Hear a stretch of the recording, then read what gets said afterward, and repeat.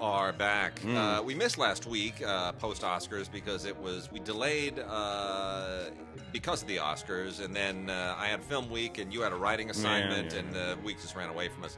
So we can weigh in now on the Academy Awards. Did you count up your predictions? How many you got right? Did you do that? It was easy. I didn't get anything right. Although the thing that I got wrong, the biggest, is one of the movies we're going to be talking about now, and the Best Picture. Yeah. I got that the wrongest. Yeah, but I got that right. But you got that dead right. Yeah. And for all the Green reasons I Book. predicted. We're talking about Green Book. I don't know why we're being coy. And I got 14 out of the 24. I got 10 wrong, which is the worst I've done in a while. I usually lodge in around 18, 19. I usually miss about 5 or 6. Yeah. 7 sometimes. But I did really poorly this year by my usual standards. But it was a crazy year. It was a wacky year. I figured Regina King would win. She did. Yeah. But I figured if it weren't one of the movies with the word black in the title, actually, what I thought was going to win, might win, is Roma. Yeah. And then I thought, if Roma's not going to win, I'm thinking Stars Born. Yeah. And I'm thinking, if Stars Born's not going to win, now you get to the movies with the word black in the title, maybe Black Panther. Didn't really think Spike Lee's Black Klansman really had a chance, but I certainly thought it would be more likely than the actual winner, which was Green Book, and there it is. Not without some controversy. And Spike's quote was actually quite funny. He shouldn't take these things that personally, but he does. That's why he is. But he said every time somebody's driving somebody, we lose. That's just funny. The thing of it is, all of that Spike shenanigans. Yeah. If any one of those other movies I just mentioned won, Roma, whatever, then I don't think that that was the only movie that could prompt him to the shenanigans. So it wasn't that he didn't win; it was that Here we go movie again. won. Yeah. Well, so we're gonna dive right into it. We're starting off. We're gonna cover all the 4K titles this week, and aptly timed, Green Book is out on 4K this week. It doesn't really need to be 4K. They're all judiciously choosing their 4K movies these days because it is a limited format, and there's not a lot. And Samsung has now exited the hardware. There are no more Samsung 4K players. They just decided they can't compete with Sony and the rest. And Oppo, manufactured the best 4K deck that there's ever been, and then exited the business. So it is getting very boutique and nichey, and that'll invariably change at some point. But for the time being, people are being really choosy about the movies that they invest in a 4K release for. And Green Book really is on 4K for only one reason. They really thought they were going to win Best Picture. Yeah, and they did. Yeah. Because what's not on 4K this week is the movie that I would have given Best Picture to. The Favorite, yeah. The Favorite. So I would love to have The Favorite on 4K because it's amazing low-light photography, and it was actually nominated for cinematography. You know what was not nominated for cinematography? Green Book. And interesting that Roma won that, and Alfonso, who shot it himself. That was his first time acting as his own DP, right? Yes. Usually he's Matthew. No, he's with Chivo. Chivo, that's right. Emmanuel Lubetsky. And Lubetsky is, doing his own stuff now and wants to direct, apparently. By the way, my brother-in-law, who's doing a lot more stuff, he's doing a lot of gigs as a photographer. He's getting a lot of work doing the still shoots on commercials. And if you saw the Super Bowl spot with Jeremy Renner, the Dodge Ram thing with the girl in the back seat, so he worked that shoot as a still photographer. He was doing all the stills for the print ads on that, and that was shot by Lubetsky. Oh, so that all right. Yeah. See? So he was as he was saying to us, he said, "I can't believe I'm shooting stills by Lubetsky's lighting." It's pretty exciting. So anyway, but yeah, Green Book. So, here's the thing. What are you going to do? What are you going to do? I mean, I think, our colleague Justin wrote first off, look, it's perfectly fine 4K. I don't know that this thing was mastered in 4K. It looks like it really looks like they took a 2K master and bumped it up and up-resed it. It's not going to light your it's not, let's put it this way. If you put your 4K Green Book in and you invite the friends over, they're going to look at it and they're going to go, looks like Blu-ray to me. Yeah. It doesn't look that much better. And nothing in Green Book requires. Nothing about that. Yeah, hey, everything looks good. Can you believe a Farrelly brother just won an Academy Award and Kentucky. These are the Kentucky Fried Movie people of 40 years ago. That's like what, the early mid 70s. Well, no. It was well. The what about Mary? Oh, something about Mary. The Fairley Brothers are also Kentucky Fried. No, or those are Zuckers. That's the Zaz. That's the Zuckers. Those are the Zuckers. I confused my brothers. Yeah. Therefore, yes, something about Mary and all of that. Those are the Fairleys. Yeah. And what was the one where with the fat suit? Oh, Shallow Hal. Shallow Hal. Yeah, that's right. Which is actually the one I like. See, Yeah. I don't like myself for liking it, but I do kind of like it. I like what it's about. Yeah, Shallow Hal. Yeah. That movie's a little bit deeper than it looks like on the surface. So here's the thing about the movie generally. I think Tim and I are both on the same page, which is that we agree with our colleague John Powers, who said this is the most daring movie of 1965.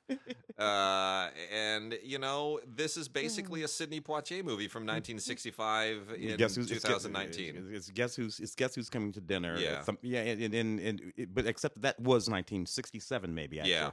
Yeah.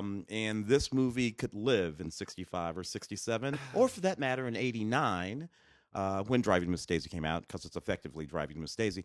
And even that is a solid 30 years ago. Yet that very particular sensibility has not changed in Hollywood, and Hollywood is still a little tone deaf about it. My biggest problems with this are that it is, yes, it's totally formulaic. It feels completely of another period. I don't have a problem with a movie about the civil rights era, the white guy and the black guy getting along, and the usual mismatched buddy thing. I understand you understand me. I mean, that's Lethal Weapon did that, and we've been doing that for decades. The bigger issues for me are Viggo overacts like a crazy man. He's doing a complete stereotype pastiche of, and this is part of the problem. Viggo is trying too hard to act like a stereotypical Italian. And Mahershala is trying too hard to out Poitier, to be even more regal, even more noble. If he sat any more erect in that back seat, I'm like, you're not going to even lean over at all. It's this scene. They even have a still on the back when he says about the poem, take this down, and he sits there and it's like he has a rail stapled to his spine. I get what they were going for. It's all very, very contrived. And the thing is, I love Don Shirley's music. Yeah. I grew up with a lot of Don Shirley's music. And this is, with all due respect to Harry Belafonte, who knew Don Shirley, I kind of side with Don Shirley's family on this. This has nothing to do with Don Shirley. Yeah. Nothing. Yeah. Don Shirley was a Jamaican immigrant. He was a musical prodigy at an early age. He was versed in all of these kinds of the music that Viggo's character introduces him to in the South. Don Shirley was well versed in all of that music. And all of that. He trained with the very best music teachers from the time he was like 5 years old. Yeah. His mother did like all of those musical prodigy stage mothers do, which is she sacrificed and bent over backwards to get him all the best teachers and to get him exposed. And, it's really a remarkable life that is not well served by the movie. However, my biggest problem with this, independent of all these other issues, is the way that it ends. Yeah. Now, I'm sorry if you haven't seen it. This is a little bit of a spoiler. Maybe not. It's Planes, Trains, and Automobiles. It's Planes, Trains, and Automobiles. You basically have an Italian Steve Martin inviting a black John Candy home for Thanksgiving. Yeah. It's the same ending. So I thought, well, maybe I can take some solace in this that John Hughes finally won an Oscar kind of vicariously. Anyway, look, I don't think it's a terrible film, but I also don't think it's a good film. But it is now an Academy Award winner. And that's the thing about it, right? If this had just been some film that came out and played and went away, and I wouldn't have thought about it 3 times. Yeah. But the fact that people started treating it like it was, and then it did in fact win the Oscar. I don't know. It's just an odd moment. Yeah. It's just an odd moment.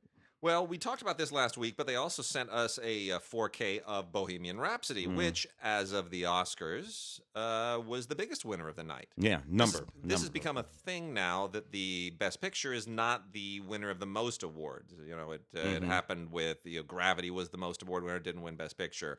Mad Max won most awards, didn't win Best Picture. So this is kind of a trend now in the era of the preferential ballot and up to 10 nominees.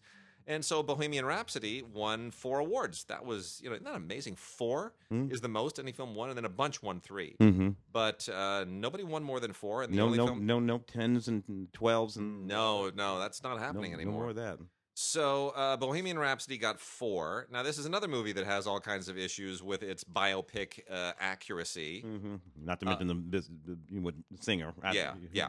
Well, nobody said. No one even mentioned his name. Now I enjoy this movie. I do. I enjoy this movie. I know that it is an utter whitewash of the actual history. I totally acknowledge that it's it manipulates things and it distorts and it eases up, and I get it. All the complaints are valid. Mm-hmm. But you load a bunch of Queen songs in a movie like this, and you cut it and you put a Rami Malek performance in it. I'm good. I'm enjoying it. I recognize its flaws, but I enjoyed it. So it's fun. It's still ridiculous that it was nominated for Best Picture. It is indeed. But here's the thing: Bryan Singer, as Tim noted, was not mentioned in a single acceptance speech. We all know why. If you read the Atlantic piece that Harvey Weinsteined him, it's pretty grotesque. Yeah. And there's no coming back from that. He was set to direct Red Sonja as his next film for Millennium. That ended about a week and a half ago. Mm-hmm. So it looks as though, barring any kind of miracle, and Bryan Singer is not the kind of person who's going to do a tell-all mea culpa on 60 Minutes or with Barbara Walters. That's never going to happen. So it looks like, for all intents and purposes, Bryan Singer's career directing movies is likely over. Now, in America, anyway. In America, at least, yeah. Now, he may get some work directing commercials and things where no one knows who's doing it, whatever that case might be. But yeah, and you know what? He's got a pile of money. Yeah, he's got a lot of money. It is funny that of all the guys who've been called out for very such bad behavior. Yeah. That the one whose career really, really, really seems to have been ended is Bryan Singer. Yeah. And that he's gay. I mean, Kevin Spacey's perhaps too. Yeah. Maybe you can even throw him in that desk because it doesn't seem like Kevin's coming back either. Yeah. It is interesting to me that the two big ones are gay. Yeah. I just wouldn't have thought that. I would have thought it would have been, sort of obviously Harvey. You got Woody. And there are others that will tumble, in the coming years. My concern, I am less concerned with nailing the offenders at this point than justice will be done eventually, but I'm more concerned going forward. I'm more concerned that the business change in ways that prevent these things from even becoming a possibility anymore. Exactly. I'm looking down the line. I've got a kid who may wind up in this business. Exactly. So, yeah. And same thing. We have friends and young actresses that we work with, and you don't want them to go through it. And she went through a lot of that, and I do not want these to ever have to deal with any of that again. So in any case, there's a fair amount on all of these in terms of extras, but for both Green Book and Bohemian Rhapsody, it's not it's not that substantial. They threw these things together pretty quickly. The one thing that Bohemian Rhapsody does have, which is really great, is the complete Live Aid performance that was not seen in theaters, and then obviously some featurette stuff. But Bohemian Rhapsody definitely benefits from the 4K. This is the Fox HDR format, which is HDR 10 plus, as opposed to Dolby Vision. And if you're not keeping track, you got to have your player and your receiver, if you're running your signal through the receiver, have to be compatible with that format. And you do need to have 4K compatible HDMI cables because it's a higher data rate. Data rate, yeah. So, you have to make sure that every single link in the chain in your system is 4K compatible. Or you'll get a bottleneck. And you got to make sure that it handles the HDR format that you're talking about. Now, they recently had a firmware upgrade for the Oppos, which are now discontinued, that enables them to handle all of these different HDR formats. But ultimately, you're talking about a thing like Dolby Digital and DTS on the audio end, where now everything has to be able to handle both of those. You notice all the players, all the receivers are DTS and Dolby capable. Now we're into the same thing with HDR. You got to be able to handle HDR 10 plus from the Fox end, which is freaking gorgeous, by the way. I think I like it better than Dolby Vision. And Dolby Vision, obviously, which is a standard in theatrical formats as well. So, in any case, that's something to pay attention to. We're going to be doing some stuff on 4K on the City God site. which has been in the works for a very long time, and taking our time with it. So that's going to get into a little bit of that as well. So going quickly through the rest of the 4Ks, we got Ralph Breaks the Internet, which, whatever. It got an Oscar nomination because it's there. And it's got mostly the bonuses are on the Blu-ray, which includes deleted scenes and Easter eggs and a few other things. I don't really get the Ralph movies; they don't make a whole lot of sense to me. But yeah. I know some people really love the whole thing, so fair enough. The first one was okay. That one was just too kinetic and just cranking and cranking and cranking. It was irritating. Was mostly what it was. I am really annoyed that Universal released Mary Queen of Scots on 4K, but we don't get The Favorite on 4K.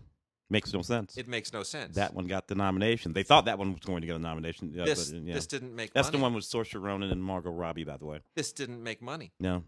This didn't win any Academy Awards. Yet still the 4K. And this gets a 4K, and The Favorite does not. I don't understand it. This is not that well photographed. The Favorite is. What's going on here? So, yeah, look, Mary Queen of Scots, I really hate this movie. What this tries to do is take a sort of revisionist, almost anachronistic approach to the history of Queen Elizabeth and her cousin Mary Queen of Scots. And this was supposed to have been done decades ago with Meryl Streep and Glenn Close in the parts. I think Meryl Streep was supposed to play Mary Queen of Scots.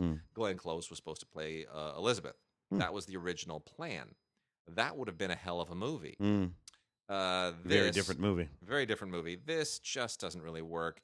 They play it straight for the most part, but then they start doing weird things like casting certain parts with people who are not white. Yeah. Like there's the prime minister here is played by a black actor. Yeah, English. Her lady in waiting is played by an Asian actress. And if you're doing kind of an overtly Julie Taymor kind of take on this. Yeah, go with Harry Lennox, but that's not what's going on here. This one, you're trying. They're walking. They're trying to walk a line. That's it.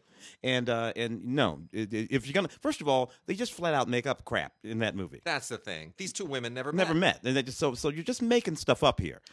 And they also take a character that was patently not gay, her husband, Mary Queen of Scots' husband, who was a blazing philanderer, and they invent this completely preposterous conspiracy here where he's allegedly gay, and there's all this stuff, and it's a total fabrication. There's no evidence to it, as opposed to The Favorite, which we will talk about in a moment. Yeah.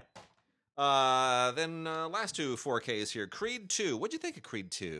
Yeah, look, not as good as Creed, No. but a fairly decent movie that I rather enjoyed. I like the love story in the movie, but the whole boxing stuff was not particularly memorable. I was surprised that it was not terrible. Yeah. It was adequate. I don't think Creed needed a Creed 2. I didn't think we needed to keep going there, but and I'm getting a little tired of Stallone playing Rocky. Yeah. He's gonna play Rambo again. Yeah. He's like 70 years old. Yeah. After a while, dude, because he's had a lot of work. But after a while, there's nothing left to work with. Yeah. Anyway, and Rocky at this age, is he really still going to be wearing the same hat that he wore in 1975, 76? Come on. Michael B. Jordan's his best performance last year was in Black Panther, of course, not in that. That's honest question. Honest question.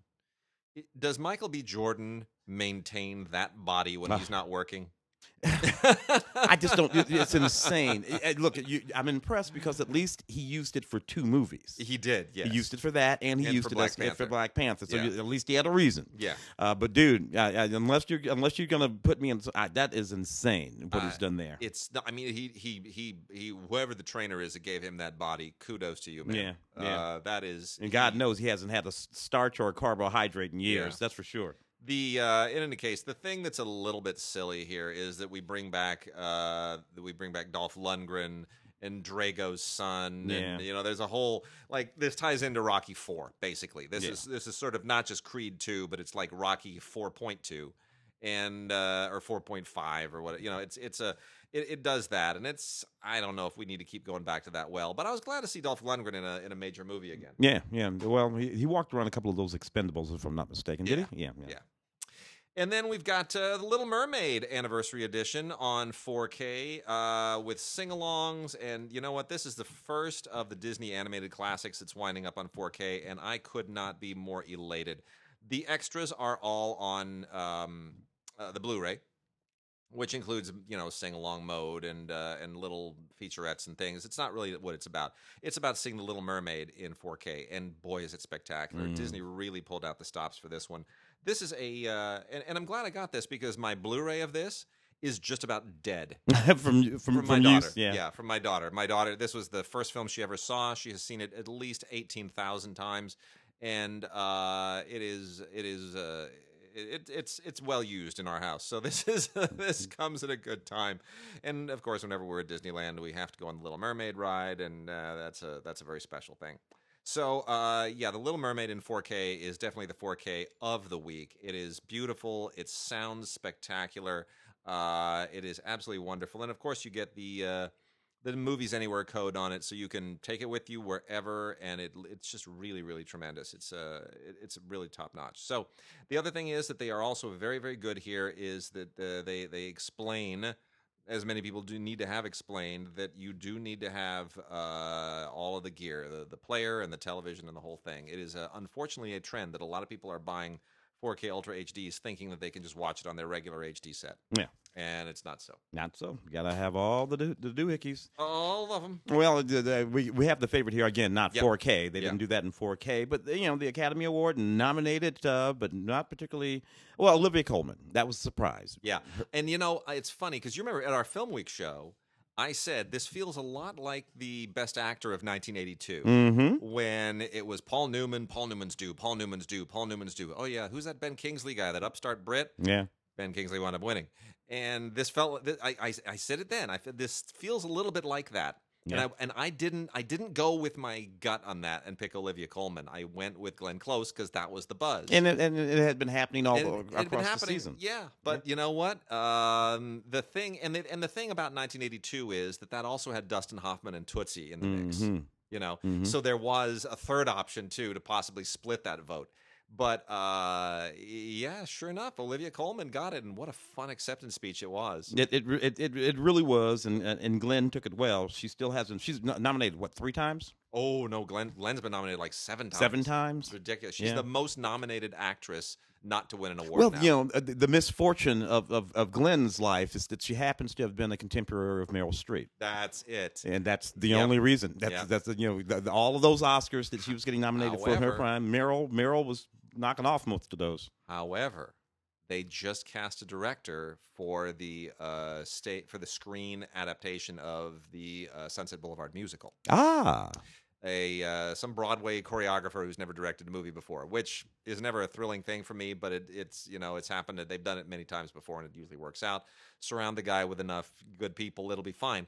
But Glenn will probably win an Oscar for that because you're playing an actress past her prime, right? The whole Swanson and exactly. Yeah. There's a whole there are 50 million reasons that's a really cute movie to give her an award for. It's meta again, in that particular kind of way. I don't suppose Meryl would have been interested in that part, Well, Glenn Close played it on stage. She did, yeah, and even here in L.A., she came to L.A. and played it on stage. So. It will be maybe another shot. Maybe another shot. Anyway, the 10 Academy Awards for the favorite out on Blu-ray and digital DVD. All kinds of neat stuff on there. Some deleted scenes and whatnot. This was a good movie. Basically, the movie's sort of an imagining of the reign of Queen Anne, her favorite a cousin, and then the arrival of a new cousin, a servant, and how they vie for her attention. It is. It's basically a female Barry Lyndon shot in the style of Tom Jones with shades of Dangerous Liaisons and a few other things. I love this movie. I love everything about it. It's crazy. It's wacky. It's funny. It's eccentric in all the right ways. And here's the thing I love about it that Mary Queen of Scots didn't do, which is it gets the history right. Yeah, it does. Yes, a lot of the sexual politics of this are speculative, but when you have every historian at every major institution speculating the same thing for several hundred years, probably true. It's probably true. It's probably true. Melissa McCarthy, can you ever forgive me? This was an interesting little movie. and a good performance for her. Yeah. Because she wasn't doing the thing that she usually does, which leans on that particular kind of humor that she engages in those movies that she does with her husband. Here, she had to sort of channel that Lee Israel thing, Yeah. And play this role. And I thought she did a pretty daggum good job of it. This was not my favorite movie. I love the dialogue, obviously, the writing of the movie. So you know, I don't know. What did you think about this one? I like this movie quite a bit. I'm glad that Nicole Holofcener got an Oscar nomination finally, Jeff Whitty, even as a co-screenwriter. Yeah, I'd like to see her get some nominations for her own movies, but as her writing work on this as a writer for hire is really sharp. Here's the thing: if I'm looking openly and objectively at all of the best original screenplay nominees, this would have been my choice of the best of them. But BlacKkKlansman is pretty damn good as well, is more important in terms of what it tries to do. Adapted screenplays. Adapted screenplays, yes, is more significant in terms of what it's the source material it's working with. You know, here you're not having to sort of wrestle with the source material in any great way. Yeah. With BlacKkKlansman, there was a lot of work to do, and that had gone through some other hands before. So I've totally endorsed the BlacKkKlansman win, and Spike is as due as anybody. But what's disappointing to me about this is that it's only on DVD and not on Blu-ray. And not on Blu-ray, yeah. And that's very disappointing for a movie that really was acclaimed, that was Oscar nominated, that is incredibly well directed, and well acted, and you know all the rest of it. Really a sharp film. Could easily have gotten a Best Picture nomination. Yeah.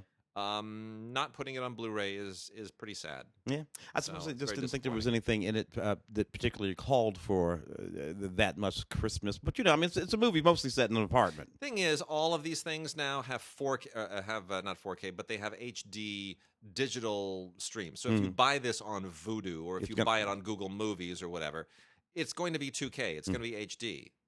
Why not just go ahead and do it? Just give me a Blu-ray. Yeah, in the first place. Probably skip this here. Deleted scenes, commentary from the director, Mariel Heller, and Melissa McCarthy, and some galleries and stuff. You know, they're kind of neat. Mariel Heller is the real deal, man. She's she's doing the Mr. Rogers movie now with Tom Hanks. Yeah. Just keep stepping it up. Yeah, it's great. Good for the ladies. We've got Between Worlds starring Nicolas Cage, and what a Nicolas Cage movie this is. It has the great tagline of "Vengeance is born in hell." And Nick Cage is like walking out of flames and looks like some kind of sequel to Ghost Rider. And you know what? This thing is completely bonkers. It's totally bananas. It's even more bananas than that last thing that he did. Mandy. Yeah, even more bonkers than Mandy. Yeah. Which is incredible. It's kind of the same, you know. He's a guy whose his family was killed, and so he's got that death wish kind of thing going on. And then it takes this weird turn into spiritualism. He meets this woman, and you know her daughter's in a coma, and then there's a whole like spirit world thing going on, and then it just gets bizarrely meta, and it really ultimately makes no sense. It's totally bonkers, and I guess this is like if you took Mandy and you crossed it with Constantine and kept Nick Cage in from Mandy. That's what this is. It's really, really off the wall. I don't know if I'd recommend it to anybody, but if you liked Mandy, you'll probably enjoy this. It comes with a digital copy, and that means Vudu at this point. It's from Lionsgate, and it's on Blu-ray. Ben is Back, I think, was the movie most, at least the filmmakers who made the movie thought we would have been talking about this past award season. Lucas Hedges and Julia Roberts in a movie about a young... it's kind of the same movie as Beautiful Boy. It's literally the same movie as Beautiful Boy, which was Timothy Chalamet. And who was Timothy Chalamet? And Steve Carell. And Steve Carell. And this, so you just swap Steve Carell out, and you swap Julia Roberts in, and it's basically the same movie. Yeah, Lucas Hedges, Manchester by the Sea, got his Academy Award. Sure. So nice to see these young men working. It's perfectly fine drama that I didn't find particularly captivating. Yeah, I hate to say this because it's really callous, but I'm incredibly over the cautionary addiction busted up family movies. Yeah. Not because it isn't an important subject, but because they all do the same thing. Yeah, it kind of plays out the way it plays out. Special features audio commentary with the director Peter Hedges, etc., etc. Stand Off at Sparrow Creek. Yeah. Actually, a pretty neat little thriller about this ex-cop who joined the militia, and then there's a murder of a bunch of cops at a cop funeral, actually. Yee. And he goes back into his old militia and traps these guys and is going to try to figure out who pulled off this hit at this police funeral before the whole thing sort of gets out of hand. It's actually a pretty good thriller, sort of keep you guessing thriller, with some good performances in it, and I kind of dug it. Not much on here by way of special features, nevertheless, just a good movie. Standoff at Sparrow Creek. So we've got, boy, is this quite a movie. London Fields. So London Fields it stars Amber Heard, who of course is was most recently the Mrs. Johnny Depp, and then a horrible divorce, and now there's Johnny Depp. She's ran around that Aquaman movie. That's the best thing that happened to her. Yeah, true. But there's also they're also was it Johnny Depp is now claiming that she had an affair with Elon Musk. And it's just anyway, Amber Heard is really kind of blown up in not such a great way. But anyway, London Fields, which is only on DVD, not on Blu-ray, is an incredibly I don't want to say that it's a good movie. It's not a good movie, but it's a fascinating failure, and it has an amazing history behind it. If you don't know, this is essentially about a oh boy, how do we even get into this? So there was it's based on a novel. It's based on a novel by Martin Amis, which was a huge thing many years ago. And they've tried to turn this into a movie many times. This has been in development forever. I don't know why. It never got out of the blocks. But it finally got made and shot with Amber Heard and Billy Bob Thornton. And then there was a lawsuit by the director against the producers that bottled this thing up for a few years. It's just the most troubled production imaginable. And so when it comes to the screen, and it winds up being this really weird, almost surreal, noirish thriller that doesn't really go where you think it's going to go, and it takes all these bizarre existential twists and turns that don't really make much sense, and the story threads don't go anywhere, and you have to kind of wonder, where did it go wrong, and why are people filing lawsuits over this thing? It was never going to make any money. But it is, if you research the history of this project and you look at the movie, it's really kind of bizarre and fascinating what came out of it. It in some sense tries to be sort of a Vertigo-like study of obsession. Billy Bob Thornton is this author who's dying, and he meets this mysterious woman who keeps having premonitions about her own death, and then it kind of leads into this very strange capery direction. And it reminded me somewhat. It's a little bit like Vertigo meets what was the I'm drawing a blank on it. That crazy thriller directed by the son of the other Rat Pack guy that we never talk about. Joy Bishop's boy. Who directed a bunch of nutty movies. Yeah. So anyway, yeah. What was that? See, it just came out. It just came out on Blu-ray not too long ago, and now I'm drawing a blank on the name of it. Richard Dreyfuss was in it, and a whole bunch of other people. Anyway, that thing was like a gangster saga that took place on another planet. Yeah. And it was like, what? Where's that? Where'd that come from? And this has that otherworldly feel to it, and it just doesn't feel like it takes place in this reality. So anyway, I've said far more about London Fields than it probably warrants, but it really is a curious film and an interesting failure. So if you have some time, you could do worse. It's not a good movie, but it's just a fascinating movie, and it's odd that those things can go. Larry Bishop was Larry Bishop, yeah. What was that movie? Yeah, hold on. We're gonna pull it up here. It's Larry Bishop. Larry Bishop directed Mad Dog Time from 1996. Yes, That's yes, it. yes, This feels like Mad Dog Time meets Vertigo. There it is. So anyway, 100 Yards. 100 Yards is this is one of those very decent kind of faith-based films that doesn't quite go all the way in that direction and pulls it back a little bit to try to be a little bit more mainstream, so it doesn't feel like it's a sermon, and does a pretty good job of it, to be honest. I hadn't seen Sean Patrick Flannery in a while. Yeah, Sean Patrick Flannery. It's nice to see him again. Co-stars Stephen Brewis and Rebecca Lim. Most of these movies, about redemption, usually have to do with some athlete and their struggles. And this is about a guy who, had a great football future, and then tragedy takes him out of it. And then there are all the usual complications and progressive issues that plague his life without giving anything too far away. And then, of course, he finds the path back that helps him through to find a way back to redemption and to find meaning in life. It's the usual trajectory of these movies, but it is quite well done. This has two directors, Ross Campbell and Dale Fabregar, and they do a very, very good job. It's nicely put together. It really is, and for probably not a whole lot of money. So, and again, nice to see Sean Patrick Flannery again. I remember talking about this movie here on the show on Film Week. Sergeant Will Gardner, a film by Max Martini. Max Martini is an actor who you know very well. Excuse me, redheaded actor. I think on one of the NCISs, maybe NCIS Los Angeles.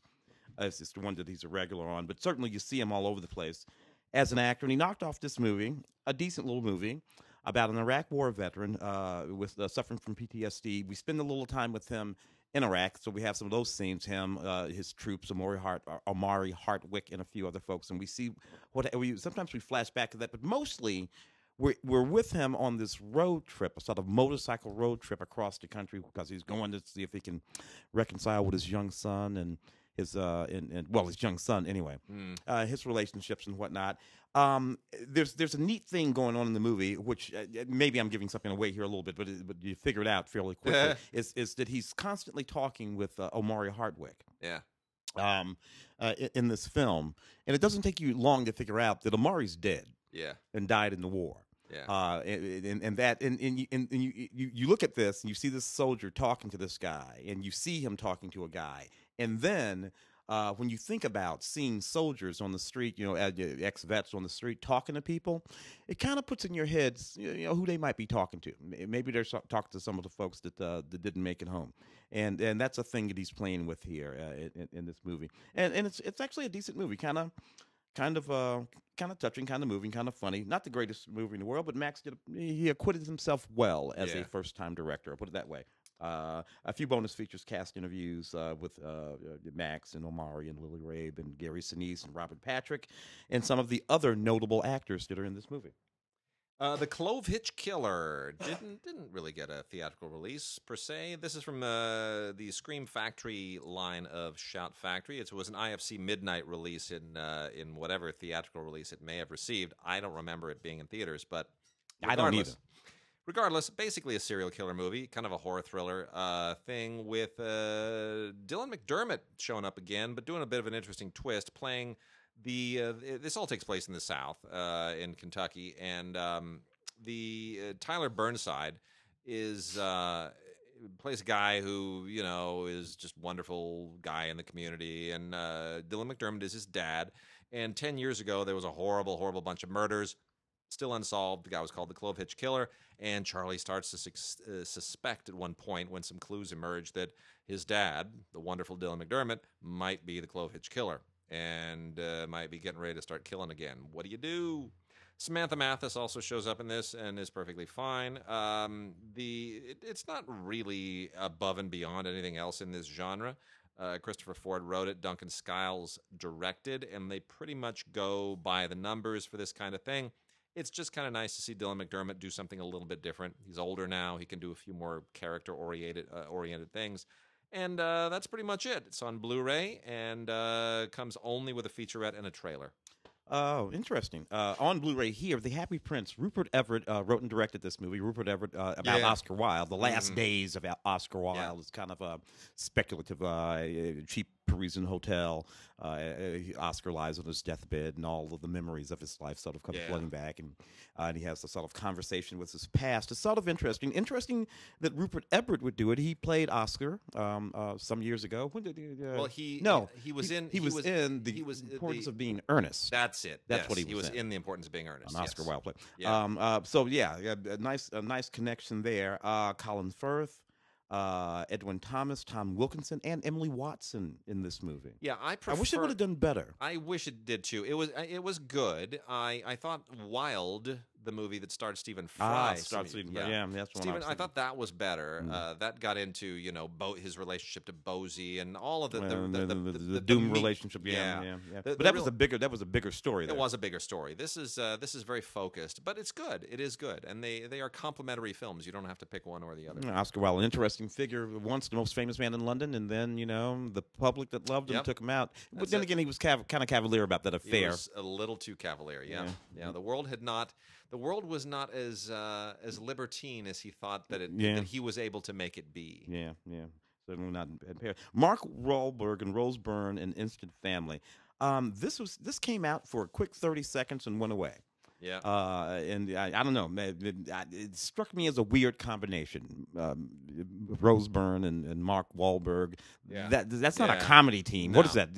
That's not a comedy team, right? Doesn't make any sense. Anyway. Mark Wahlberg is just making a little bit too. I mean, he's trying to do. Who else did this? He's trying to do it's what Schwarzenegger did. Yeah, right? yeah. He's trying Kindergarten to do Cop, the comedies, and then the action things. Then the He's trying to balance that out. So he's giving you a little bit of each.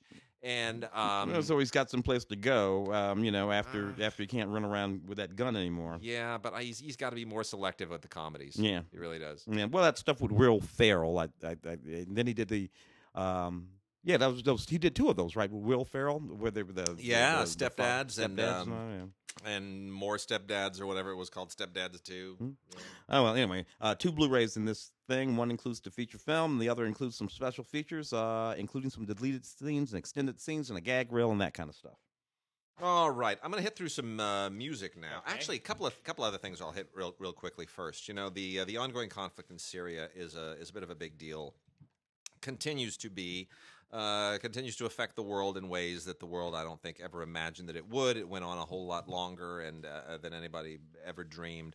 And we have 2 films here, 2 documentaries that deal with that.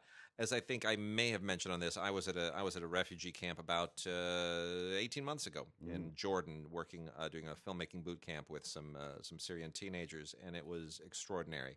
And there's a lot of talent there that'll someday have great stories and great tools to tell them. And so it's worth mentioning both of these films. The first one is from Kino Lorber. It's called Little Gandhi. And this was Syria's official submission for the 90th Academy Awards last year. And it was not selected, but it is a very, very good film. And it basically focuses on Giat Matar, who became known by the moniker Little Gandhi as a peace activist, and it's what he does in sort of trying to win peace for his people is rather extraordinary, and definitely earns the moniker. This is you can tell this was a very difficult film to make, and definitely paves the way for others to come. One of which.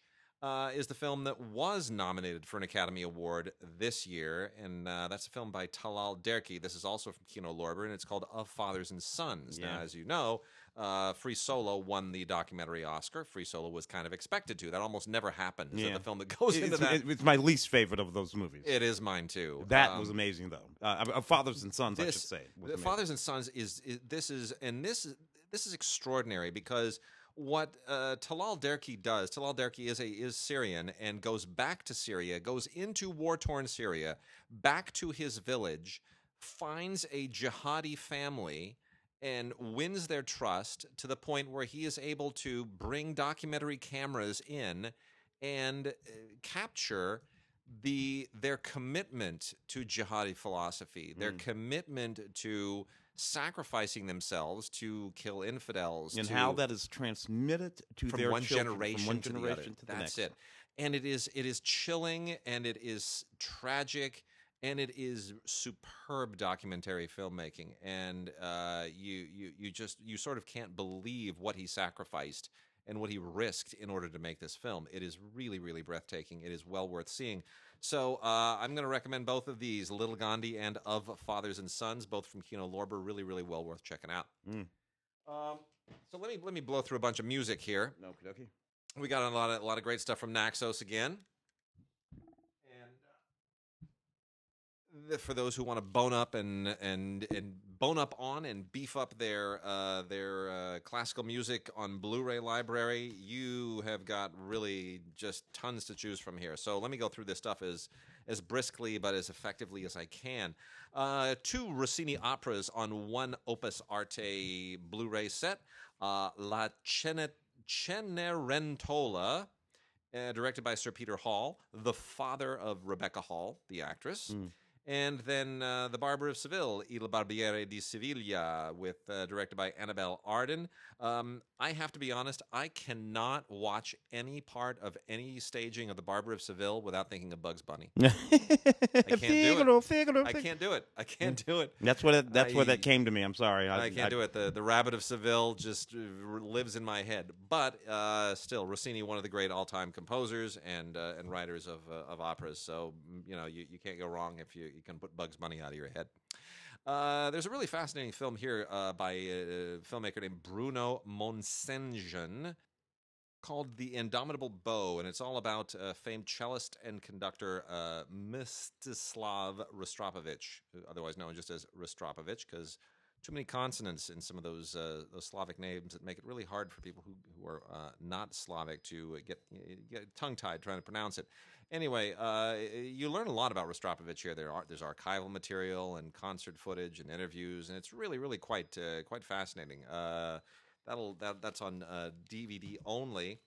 Also from Naxos, only on DVD, is Leonore, a wonderful opera. I don't know why it's not on Blu-ray necessarily, but this is an opera by Jean-Nicolas Bouilly, somebody I've never heard of before. Also known as the Conjugal Love, and really this is quite a nice staging. Not sure that I followed the story quite so well, but it's always nice to discover a great opera. We also have Onegin with the Stuttgart Ballet on Blu-ray. That is really beautiful. Very nice staging. Great story, by the way, if you ever saw the non-ballet movie starring Ralph Fiennes, directed by his sister Sophie Fiennes. Really, really good. A 50-year anniversary concert, the Vienna Orchestra, the Vienna Johann Strauss Orchestra, doing all kinds of just wonderful tributes to the Strauss family, specifically Johann Strauss, on the 50th the 50th anniversary of the orchestra itself. Really, really, that's a lovely concert. We have a Leonard Bernstein celebration with the Royal Opera House and the Royal Ballet. That's Leonard Bernstein's going to be all the big deal now because Bradley Cooper is doing the Bernstein biopic. Alban Berg's Wozzeck, Wozzeck, with the chorus of Dutch National Opera and the Netherlands Philharmonic Orchestra. That is also solid. We also have Bernstein at 100, the centennial celebration at Tanglewood, which is terrific. This is the Boston Symphony Orchestra, John Williams, tons and tons of other soloists and guest stars, all doing just a big, huge, bang-up tribute to Leonard Bernstein, arguably the most spectacular and the most flamboyant American conductor in history. And this honors not only his performances, but his music, his compositions. And it winds up, all wraps up with Somewhere from West Side Story. It's just perfect. Interesting. I think Andre Previn just died the other day, and they were like the 1-2. Yeah. A lot of people said that Andre was in competition with Lenny. I don't think that's what was going on exactly. They loved each other. Yeah. They loved each other. By the way, a friend of mine posted online, and it's the funniest thing I've ever seen. There was a show, a Morecambe and Wise show in, I guess, the late 60s, early 70s, where Andre Previn was a guest on Morecambe and Wise. Mm-hmm. Now, if you don't know Morecambe and Wise, one of the all-time great British comedy duos, hysterical stuff, especially in the late 60s, early 70s. These guys were just amazing and so incredibly funny. The shtick that, Andre Previn is doing the best he can to keep up with them, but it is so funny. It is so beyond funny because Ernie Wise keeps calling him Andre Preview. And in addition to all the other shtick going on, Morecambe playing piano, and it goes, and they've got an orchestra, and it's ridiculous. But by the 16th time that he said, Andre Preview, I was having a seizure. He just did it over and over, and I couldn't stop laughing. And Andre could not stop laughing.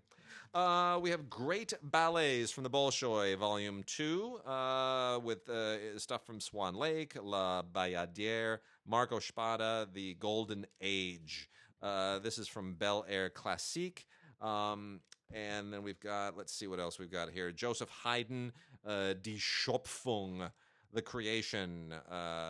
This is kind of a bit of a weird staging of an oratorio in 3 parts that I can't imagine really looked like this when it was originally written. It's very kind of I don't know. It feels very kind of science fiction-y. It's kind of bizarre. But anyway, didn't really follow it narratively, but that's okay. It's Haydn's music and it's great. William Shakespeare's Coriolanus from Opus Arte, which is this is a really, really interesting take on it. It's sort of not completely present day, but it's very 20th century. So it kind of situates it somewhere between like 1920 and maybe the 1960s, and it's the story of a Roman soldier and deals with all of the issues in Roman society at the time. Not one of Shakespeare's best plays, but certainly an interesting one to sort of play with in some of these interesting updating ways. So Coriolanus from the Royal Shakespeare Company. The United States Marine Band doing masterpieces for symphonic band. They're beginning to release a few of these. These are perfectly fine if you just want to listen to stuff that the United States Marine Band plays. It's kind of all the same stuff. It's all sort of very it's military repertoire. The St. Thomas Choir of Leipzig does the St. Matthew Passion by Johann Sebastian Bach and the Mass in B minor from Johann Sebastian Bach. This is a 3 Blu-ray collection, which also includes a year in the life of the St. Thomas Boys Choir of Leipzig, and it is strictly for people who love boys choir music, which my wife doesn't. She thinks it sounds creepy. Which it kind of does, but it's okay. It's because their voices haven't changed yet. It's sort of true. And let's see, we got the last 2 regular Blu-rays here. Verdi's opera I Lombarda, not exactly one of the most well-known, but this is from the Teatro Regio of Torino, and it's lovely music, pretty good staging. And then lastly, we have the Marriage of Figaro, Mozart's Marriage of Figaro, in a fascinating staging. I say fascinating because it's a little bit it's a 20th century interpretation, kind of 1930s styling by the Staatsoper Unter den Linden. And this is obvious. I don't know what German city that comes from, but in any case, the music is well served. But the staging of it is a little bit unusual. 20th century for Marriage of Figaro is a little bit more than I can necessarily take. Amazing, through the roof amazing is the 4K Ultra HD of Richard Wagner's The Valkyrie. This is actually shot in 4K Ultra HD, released in 4K Ultra HD as part of the 50th anniversary Salzburg Festival in 2017. And it is gorgeous to look at. It is an enormous stage. It is really, really totally worthy of all of the Wagnerian excess that you expect. Really, really, really top notch. This is something you would definitely put on, unlike Green Book, to show off all of the 4K spectacle of your system. And then lastly, we've got Soulfire Live, Little Steven and the Disciples of Soul, which is just a whole lot of great soul and. There are bonus tracks and 37 regular tracks and a whole bunch of stuff from the Cavern Club. If this is your vibe, you'll thoroughly enjoy it. If you have no idea who Little Steven or the Disciples of Soul are, then don't bother. And then lastly is Band versus Brand, which is this really interesting documentary that looks at the music business and how brands are overwhelming the music, how the marketing is sort of taking the joy out of it for a lot of these people, and they really talk to an awful lot of interesting people. They talk to a lot of people from mainly heavy metal people, and from Megadeth and Great White and Slayer, and it's there's some interesting insights here. So, if you're in the music business or want to be in the music business, you might want to take a look at this because it's changing in big, huge waves. Big, huge waves. It's nothing like it used to be. I got a little television over here. Shall I? Yeah, let's do it. This is interesting. I actually remember this movie. This is a 1996 movie about a 1992 event, the siege at Ruby Ridge, which was in 1992. Randy Weaver, sort of white nationalist, white separatist sort of guy, and his family at Ruby Ridge. Some federal agents went out to arrest him on some gun charges because he had been selling guns illegally. And he refused to surrender, and everything went bad. And 11 days later, his wife, his son, and his dog are dead, and one federal agent was dead. Yeesh, I remember that. 1992. Like it was yesterday. Yeah. This is interesting. Who's in this movie? Laura Dern, Randy Quaid. Randy Quaid. That was the same year as the LA riots. Yeah. My God, I was born in 1992. Kirsten Dunst as the daughter in this movie. So interesting cast here. This movie.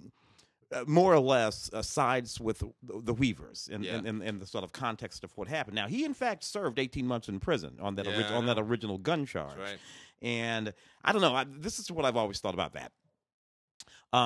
He was selling guns illegally. The authorities went to arrest him. He refused to be arrested. Things went south. I don't know exactly what was supposed to happen. Were they supposed to leave him there with the guns? That's a good question. And because and then of course maybe 2 or 3 years ago, kind of the same thing happened again. Yeah. Over here, what is it? Not the Standing Rock people, but those people out there in Arizona. Yeah. So I don't know. I don't know. These things we look at these anyway. Joe Don Baker and Diane Ladd also in the movie. Fear of the Walking Dead. Believe it or not, this is the 4th complete season of Fear of the Walking Dead. Fear of the Walking Dead has been around for 4, and it has a new season coming up in 2019. Man, those Walking Dead people, this is an industry. It is. I never would have imagined that zombies could have this kind of shelf life. I love the ice cream truck. The Mexican ice cream truck out the window back there. Yeah, right? I mean, it's you go back to when they first showed up, when we first got our Walking Dead stuff back in the 1950s and 60s. I just can't believe that it's lasted this long. It's a wild thing. It's amazing. This one is set in Los Angeles. The other one, of course, was sort of set in Atlanta, if I'm not mistaken. This is set in Los Angeles. More or less about 2 families as they sort of try to deal with the whole all the dead people walking around. Special features include some audio commentaries there. Perry Como, dude, I must admit that I grew up watching those Perry Como specials through the late 60s and early 70s, and I always loved those Perry Como specials. Now, I never once purchased a Perry Como record, but you came to know his music by simply watching those specials, and sometimes they would be really good. Now, this particular thing here, Perry Como's Music Hall, is an amalgamation of a few things that he did when he was doing some specials in the late 50s and late 60s and early 70s, but mostly late 60s in New York. Out of the music hall there.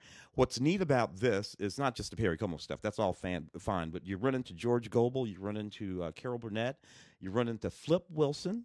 That's great. And you run into a ridiculously young George Carlin. No kidding. Yeah, in these specials. Before he looked like a hippie. Yeah, exactly. When he was still wearing the little suits with the tie, with the neckties. Nancy Wilson, and some great music too. But I love all the old school comedians. And I love that it says here in color because that would have been a big deal. It was. I remember that right before every Batman episode.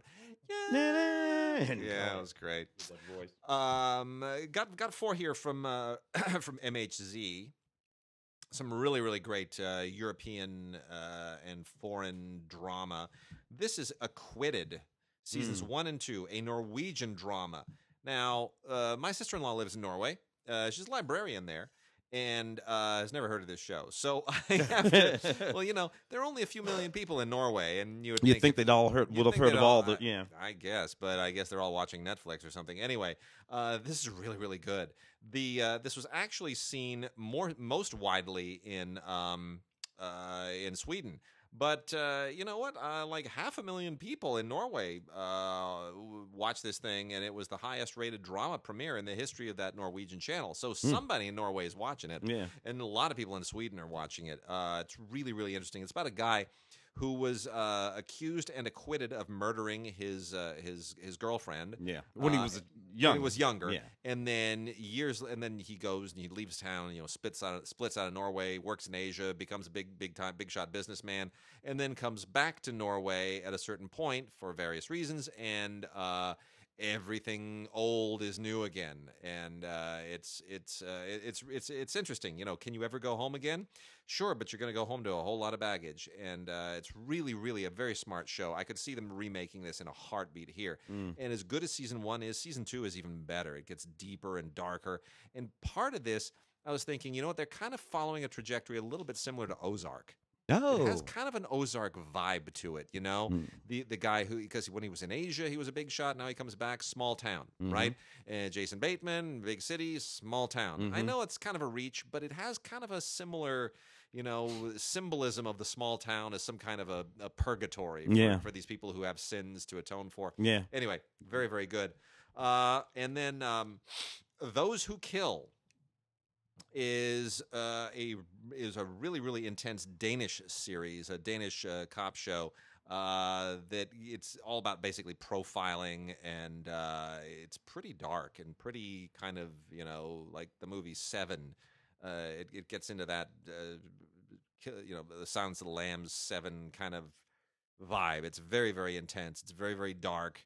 I don't know what it is about the Danes. They have no trouble going really super, super dark. But it's really sharp, really sharp stuff. And directed by the director who did The Killing. And you got to have a stern constitution for this one. And then lastly is the one Scandinavian country we haven't yet talked about, Springtide from Sweden. This is on 3 DVDs, about 7 hours worth, and this is even darker, believe it or not, than the stuff in Those Who Kill.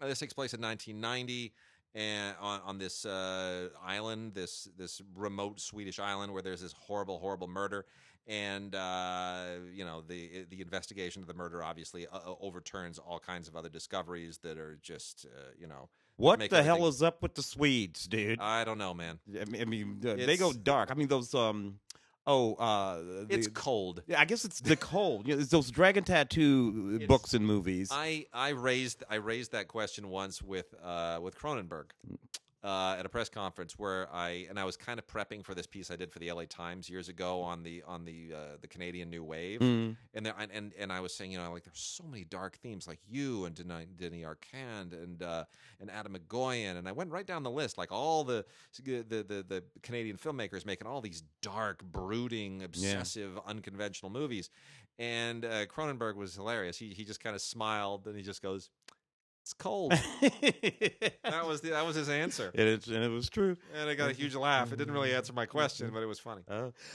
Dude, I cannot believe I missed this series. When you first got here, I was watching Star Trek Discovery because I'm trying to put together my entire Star Trek universe and see if it all sort of gels. And then you handed me this. I'm like, Krypton, the complete first season, because there are two. And I'm like, what? Yeah. there's a series set on Krypton. It's like Smallville. It's like and apparently it's a prequel to Smallville. A prequel, exactly. Yeah. He's playing Superman's grandfather. Yeah. There is some time travel involved. Yeah. So and apparently he has to do something. He has to make a choice between whether or not he's going to let Krypton be destroyed, because if he doesn't allow Krypton to be destroyed, then it'll completely change the future. So anyway, but I just completely missed a series. Dude, there's too much television. There is. I agree. Peak television is too much television right now. Yeah. What they obviously want to do with this is do the same thing that they did with Gotham, which I don't think was quite so great, but I kind of felt like they did that already with Smallville. Yeah, me too. I mean, what? I mean, I get it. We're going all the way back to whatever. Anyway, Krypton, the first complete season, second season will be out soon, and pretty soon you're going to see some kind of like a period series called Vulcan, which is a story of like ancient Vulcan, right? Vulcans riding the horses or whatever they were. I've been watching Discovery. You're not as far off as you think. I know. The Simple Heist, Series 1, Turning to Crime to Even the Score. So this is a really interesting series. I'd like to laugh a lot more at it than I do, but it is funny. It's very funny. I just wish it were a little bit funnier. I kind of feel guilty about laughing at any of it. This is a Swedish series. This is from RLJ, and it's 6 episodes that focus primarily on these 2 middle-aged to kind of older women who are not happy with where their lives are in the twilight years, and they resort to crime as a way to kind of get payback against their miserable, failed lives that passed them by. And there's a lot of fun in it, but there's also a lot of darkness. And in being Swedish, you kind of lose track sometimes of when you're supposed to laugh and when you shouldn't be laughing. And sometimes they get you going, and then they'll pull something out that makes you feel guilty for having laughed. It's an unusual series, but it apparently has a following. The Simple Heist, Series 1. When It Calls to Heart is a Canadian series. When It Calls to Heart, The Greatest Blessing, which is about this wealthy woman from a wealthy Eastern Canadian family who goes out to the coast, coal mining town, to become a teacher, set at the turn of the last century. A perfectly uninteresting show, but for one thing, Lori Loughlin is in it. Love Lori Loughlin. I just love Lori Loughlin. I mean, whatever her name was on that show with the twins and all that kind of stuff. I just was always bananas about her. And she's on this Hallmark Hall of Fame channel series, which is inspired by a novel of the same name. So, I'm sure it's all very sweet. Produced by Michael Landon Jr. Michael Landon, of course, being Little House on the Prairie, and what was that angel that Michael Landon played? He wasn't Touched by an Angel. He was the other Highway angel. to Heaven. Highway to Heaven. Yeah, he was on for years. When I first got to town, I had called to run into Michael Landon. This is like 1990 at the Four Seasons Hotel, and I looked at him, and somehow instinctively, without control of my own voice, I looked at him and said, "Little Joe." And he looked at me and smiled, walked over, shook my hand. Always be Little Joe to some of us. Because he was left-handed. He was a southpaw just like you. Anyway, this is kind of neat if you like this kind of thing. Not bad. Then real quickly here, we got Ancient Aliens, Season 11. Look, there's Volume 2. Season 11, Volume 2. Look, honestly, if you've seen Ancient Aliens, you know what this is. Season 11, Volume 2, I got nothing to add, really. No. It's just, even Eric Von Daniken at this point is saying, enough, guys. Really, enough. Time out. Enough. And Dogs on the Job, 7-part documentary series. This is from, I love that. From Mill Creek, lots of fun. It's about working dogs. It's about all the dogs out there. I mean, we have our dogs. We love our dogs. But great. there are breeds of dogs who know how to do stuff. And that's cool. what that documentary is about.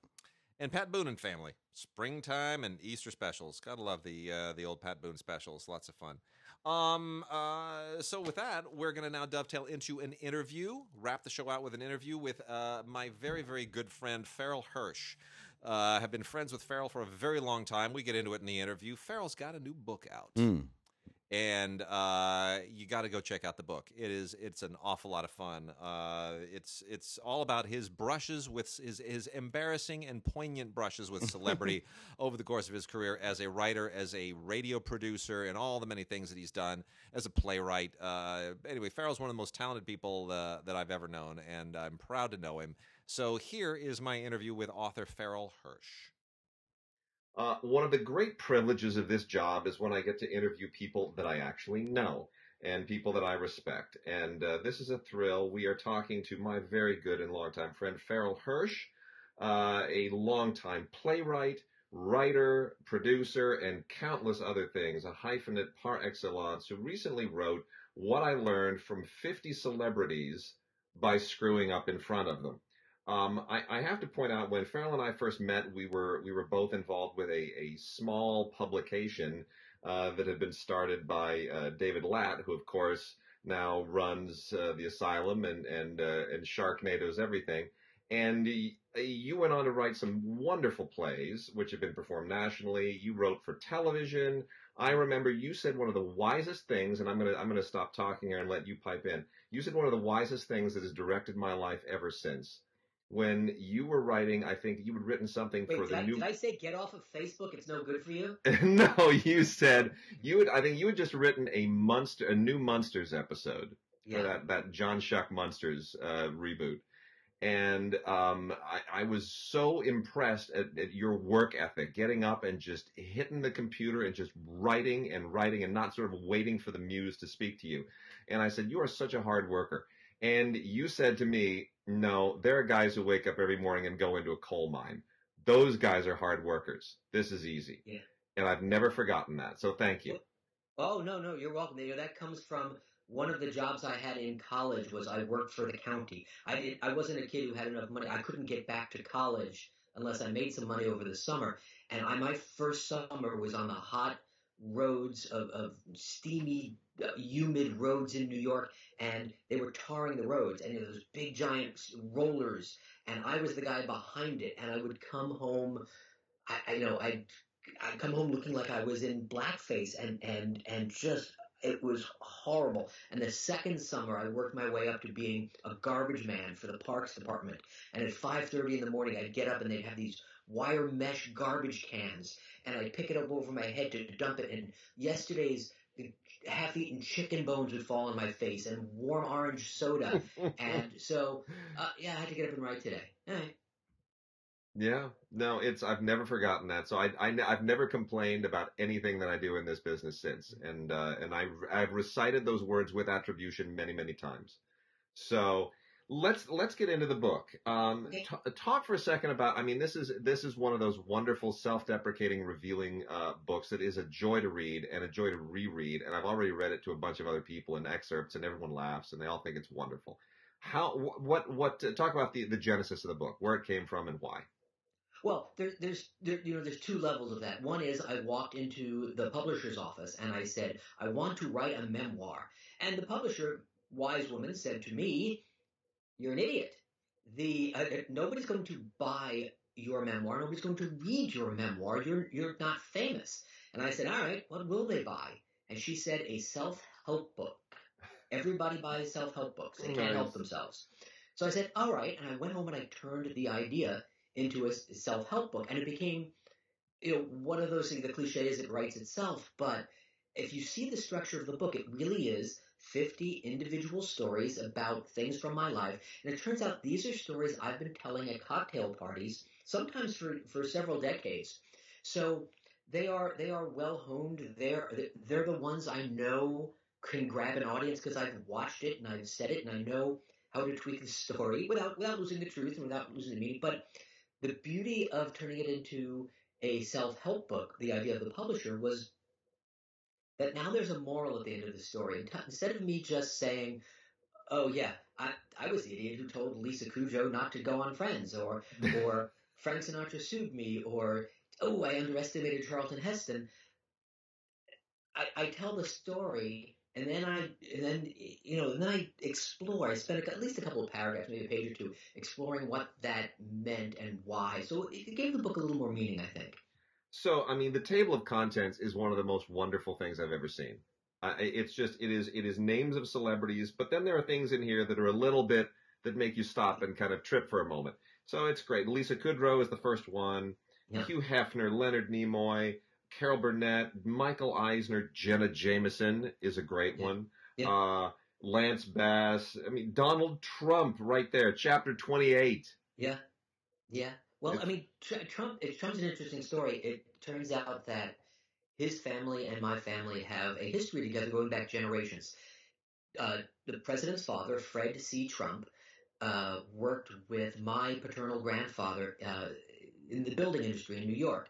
They were both, competitors, and sometimes they were sort of half partners on things, and so they knew each other well. And my grandfather used to tell me, so before, trust me, anybody listening to this, before you ever heard of Donald Trump, before The Apprentice, before The Art of the Deal, before he was fixing the Woolman Rink at Rockefeller Center, in my family, we were aware of the Trump family. And my grandfather used to say, ugh, there's one guy I hate. He's the worst. And who is this? And he would say, Fred Trump. He's the worst. And all the things that my grandfather used, the words, the way he described Fred Trump was almost exactly the way I sometimes see the President of the United States on television, or the way he treats people. I'm not talking policy here, but I would think most people could see that he's got a certain gruffness or insensitivity to his persona. You could say that. And it turns out that that's multi-generational. That is so interesting.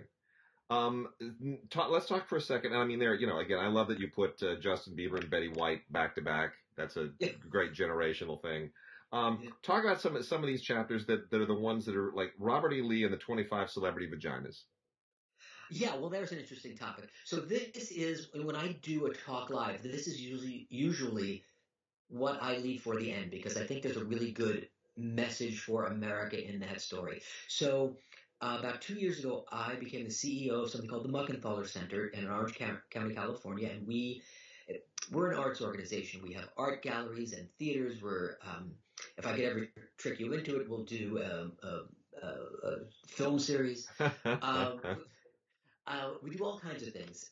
And in the first season I was putting together, there were two items we put on our annual calendar. One was a one-man show, Robert E. Lee, by a wonderful actor named Tom Dugan, and he's performed it around the nation. It's an amazing show. I've seen it, and I've known him as long as I've known you, maybe longer.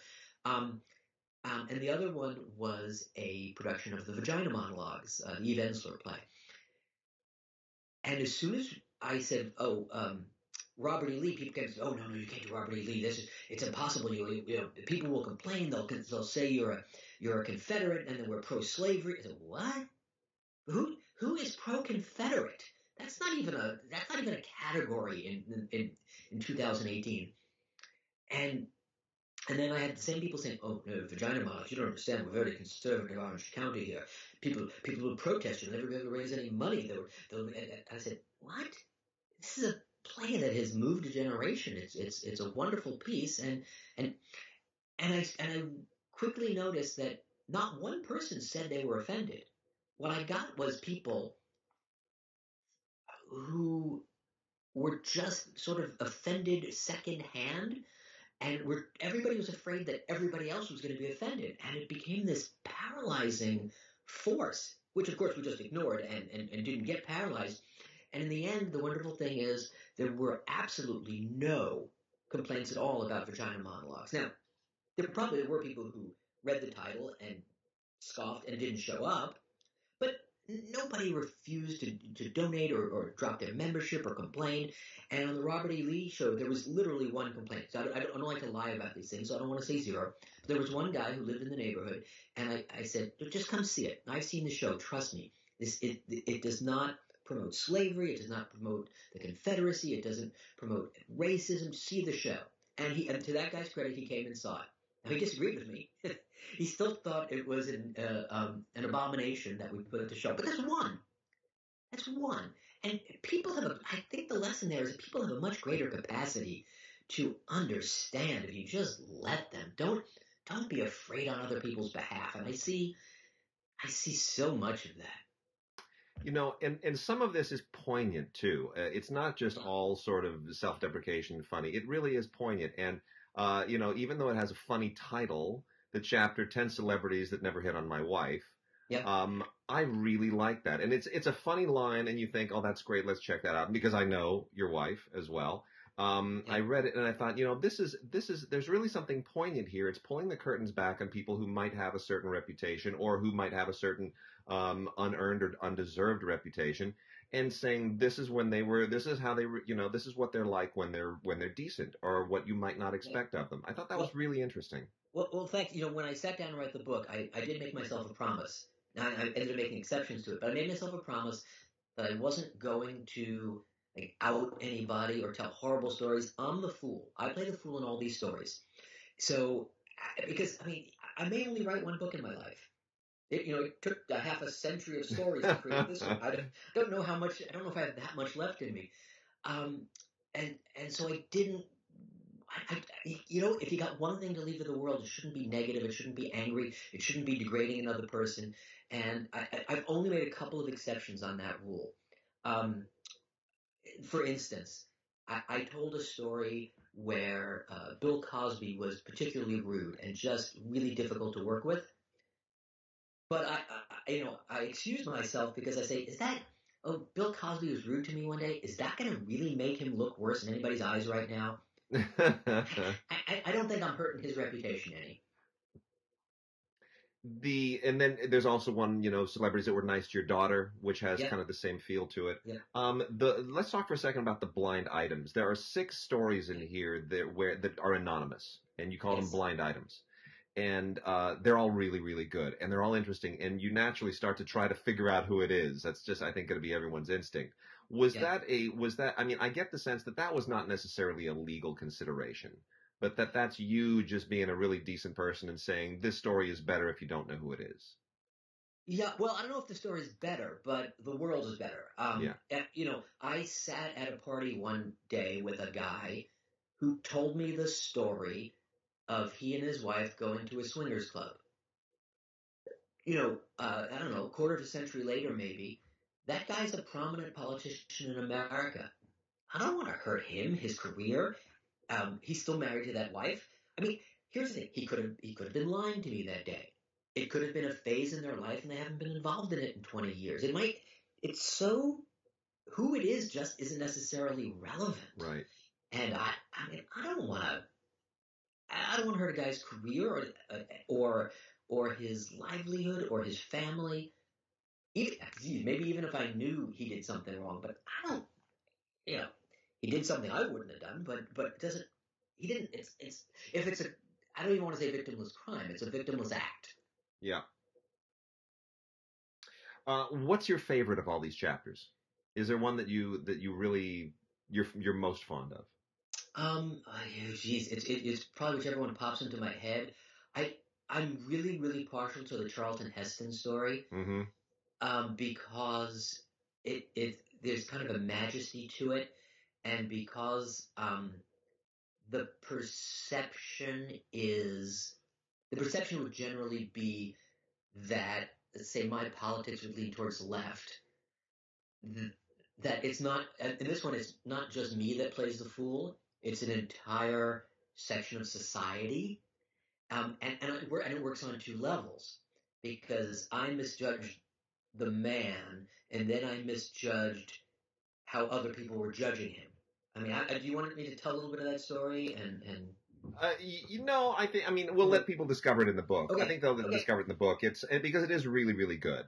And it's what I want people to understand about this book is it's funny, it's poignant, but it is revealing, and not just about you, but about these people as well. It really gives you that thing that I think celebrities don't really have anymore, which is somebody to sort of be to give an honest third eye on who they are. And, the publicists used to sort of be responsible for filtering that. But publicists have kind of gone by the wayside in the age of Twitter and let it all hang out. And social media sometimes is the enemy of a celebrity. Would you agree? Well, I'm not a big blame guy. So, you know what? If you typed it in, if you typed it into Twitter, it's not Twitter's fault. Yeah.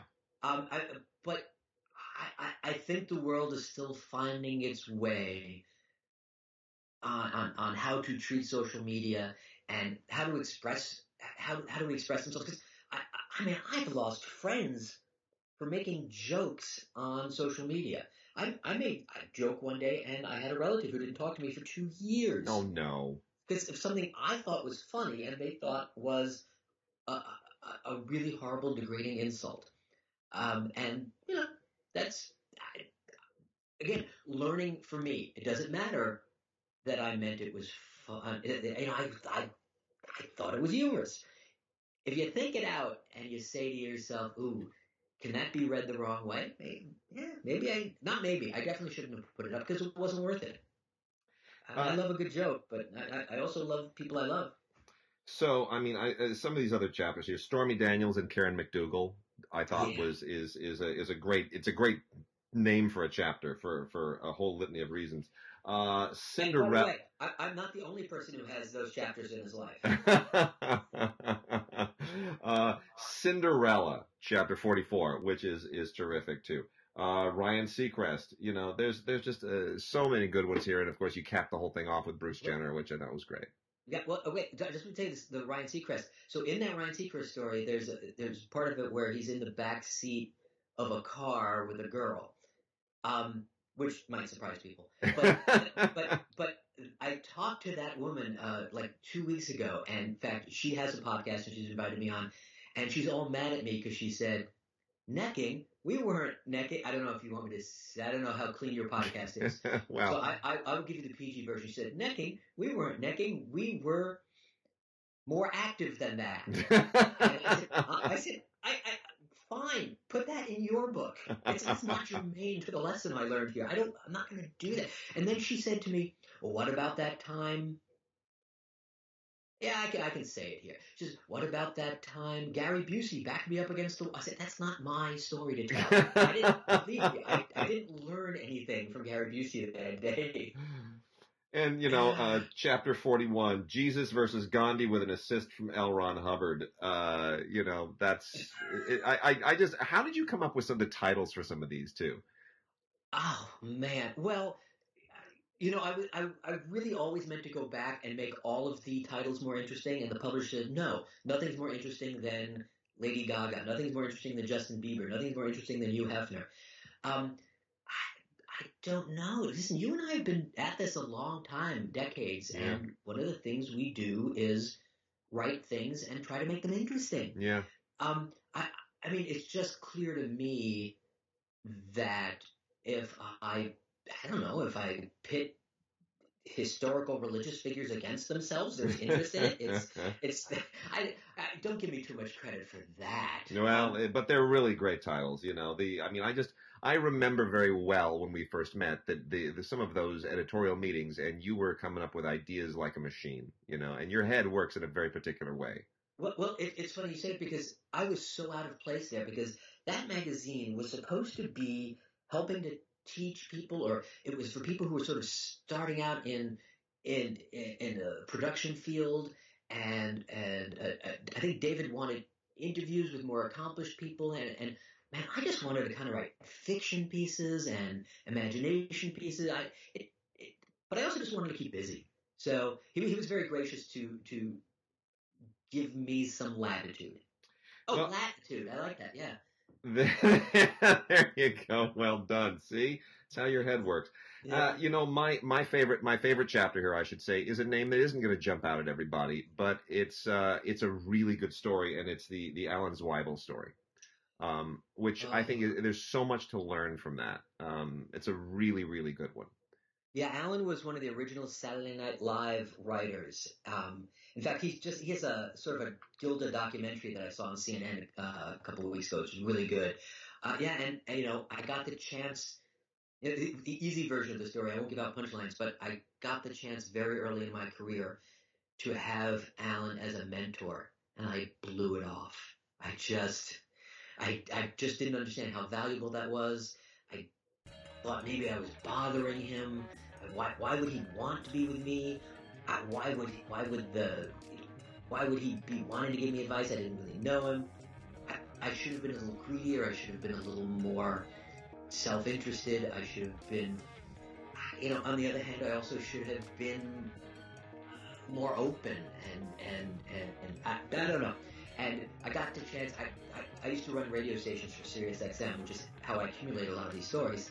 And I had the chance to get him as a guest, and I had to beg my host because they had never heard him. I said, please have him come in. I must tell him this story and apologize to him. And, and also I refuse to do it live on the air because, you shouldn't use public airwaves to air your own crap. Well, Farrell, thank you for the book. Thank you for your friendship. Thank you for just being in the world and giving so much to so many people, even if they may not necessarily know who the name on the script was, or on the play, or as the producer on the radio, or whatever the case may be. You've touched a lot of lives, and I highly recommend What I Learned from 50 Celebrities by Screwing Up in Front of Them, by Farrell Hirsch, a gentleman and a scholar. Farrell, thank you so much. Oh, thank you, Wade. It was great being here.